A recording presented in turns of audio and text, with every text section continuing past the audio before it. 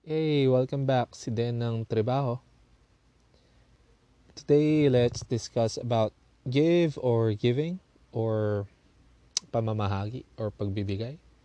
Pero bago yan, if you haven't subscribed, please subscribe. If you haven't listened to my other podcast, which was Time, episode ng Time or probably time management or get more time. So check my other podcasts like episode number 8 for Time. You could also check my other episode like gift, skill, or most enjoyed, and even life purpose. You wanna check that out? Please do so. I would definitely appreciate. And please share this to the other people like us and people like us do stuff like this, like things like this.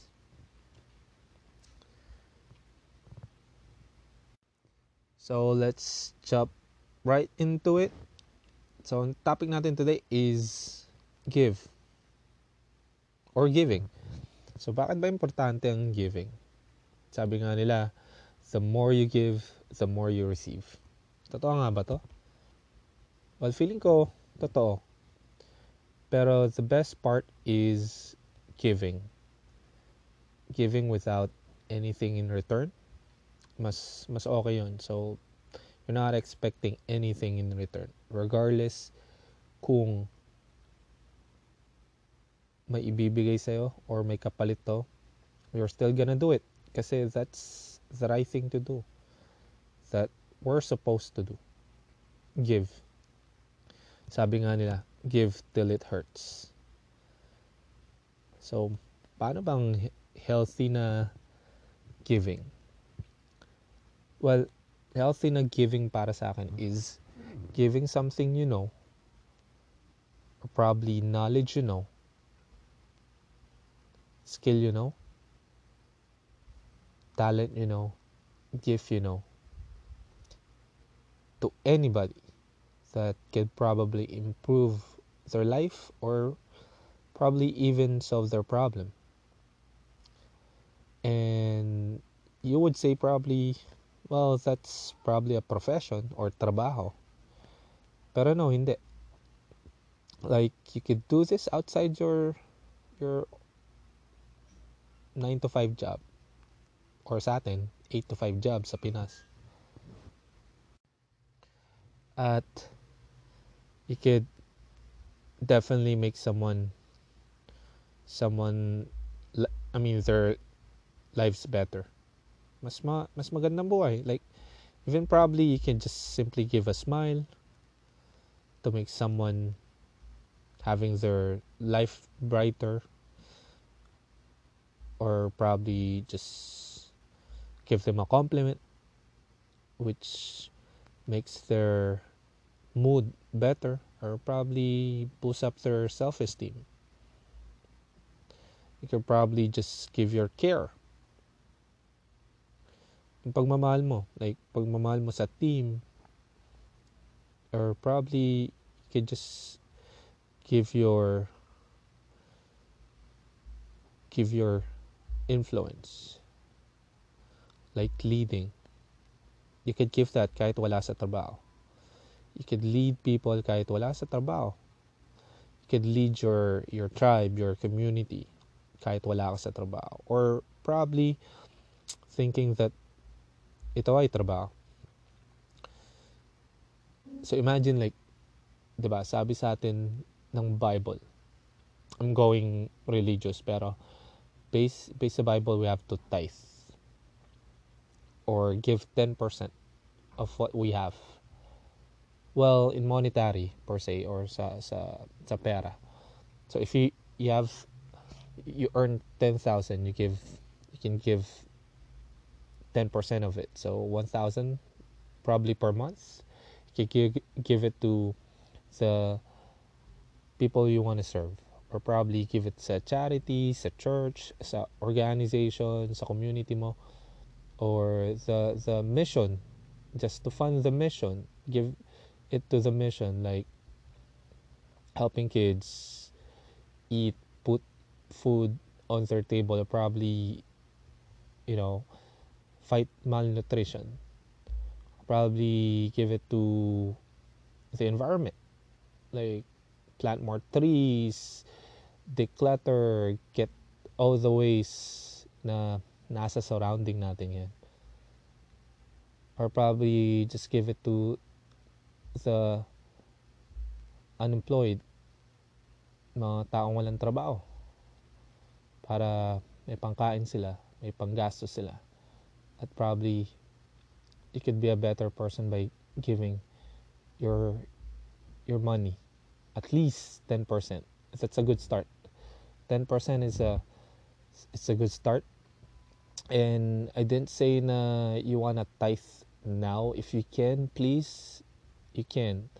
If you can, then do so. Pero kung hindi, then probably start small. Like, start ka ng probably 5 pesos. If you see something, somebody asks for help, they need something, then probably start with small. Start 5, then susunod 10 pesos, susunod 50, then susunod 100, 500. It's up to you. Pero you want to start small. Kasi by giving, that's more human. It's more humane. So start 10%, at least 10%. Aside from money, you could also give your skill, provide your skill, provide your knowledge, provide your profession to somebody. It's like an act of volunteerism. So like volunteerism, I've been doing volunteerism for quite some time, probably like more than a year. Before nag-pandemic, like physical volunteering. Now online, pero I stopped doing online because online volunteering for quite some time because I wanna do this, spend my time, my effort doing these kind of podcasts, this sharing, this learning with you guys. So that's the reason why I stopped volunteering. But it doesn't mean I will stop forever, pero I'll be back soon naman.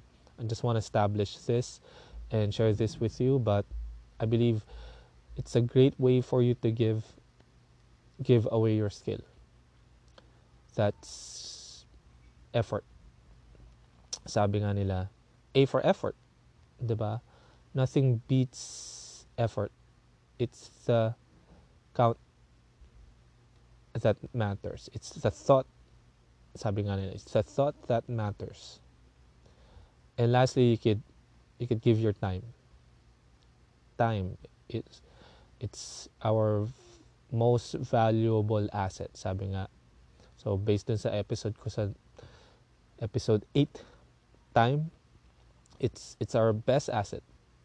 Probably one of the best, or arguably the best asset, is yung time natin, oras natin. Precious yan. Hindi mo yan mababalik. And everyone needs time now. Like, attention mo. Like, attention natin. Di ba nga, pagpunta mo sa social media, somebody caught your attention. Something caught your attention. Something caught your time. Time na hindi mo na mababalik. The moment you scroll down, you scroll up, check your notification, check your messages, you spend time. And we only have so much time. But I believe we still have time. We have a lot of time. Once you found out what you really want to do. And giving time, imagine if you tithe for your money 10%. So kung 10% ng money mo, sabi ko nga kanina, is 10K, tithe 1%. How about you tithe your time? Oh, di ba? Bago yun. Tithe time. Or tithe of time. So, example, we have 10%. ng time natin daily. What's 24 hours in a day? Probably 2.4 hours. O gawin na lang natin 2 hours. 2 hours doing something really good, important during your day. Or probably outside office. Like this one. Creating this kind of podcast to share to the people you love to serve, you need to serve.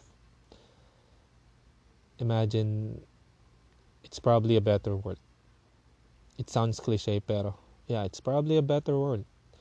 Like volunteering your time, your skill, your effort, your money to the things you believe into, that you value the most, and probably more meaningful, then hindi masasayang yung binigay mong effort. Kasi end of the day, you did something good. End of the day, may natulungan ka. End of the day, may na-influence ka. You left some impact. End of the day, that's the right thing to do.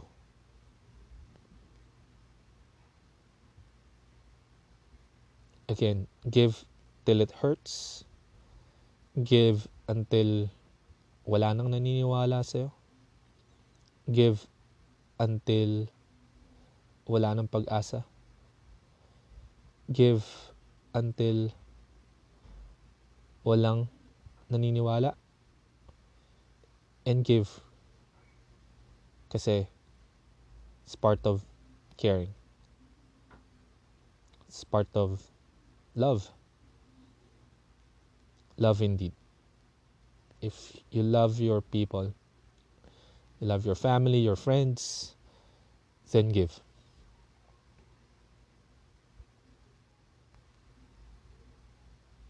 Give yourself. Ayun nga. So, tapos na tayo, guys. So, I know that's heartfelt. Hopefully heartfelt nga. And I hope you love that topic about giving as much as I do. So, again, maraming salamat sa pakikinig. I appreciate your time, guys. At sa mga susunod na episode, I'll see you there, the other side. Again, if you have any comments, feedback, suggestion, tips, questions, especially tips, may mga tips ka na pwede natin i-share sa community natin, to the people doing like this, stuff like this, things like this, please share it with me. I'm happy to share it with our community and love to hear from you. If you need to do that, you just send me a message sa tribao.ph@gmail.com. You can also tweet or send me a message at @dambyong, or you can look for me, Dan Ambyong. At sa ulitin, maraming salamat. Ingat ka.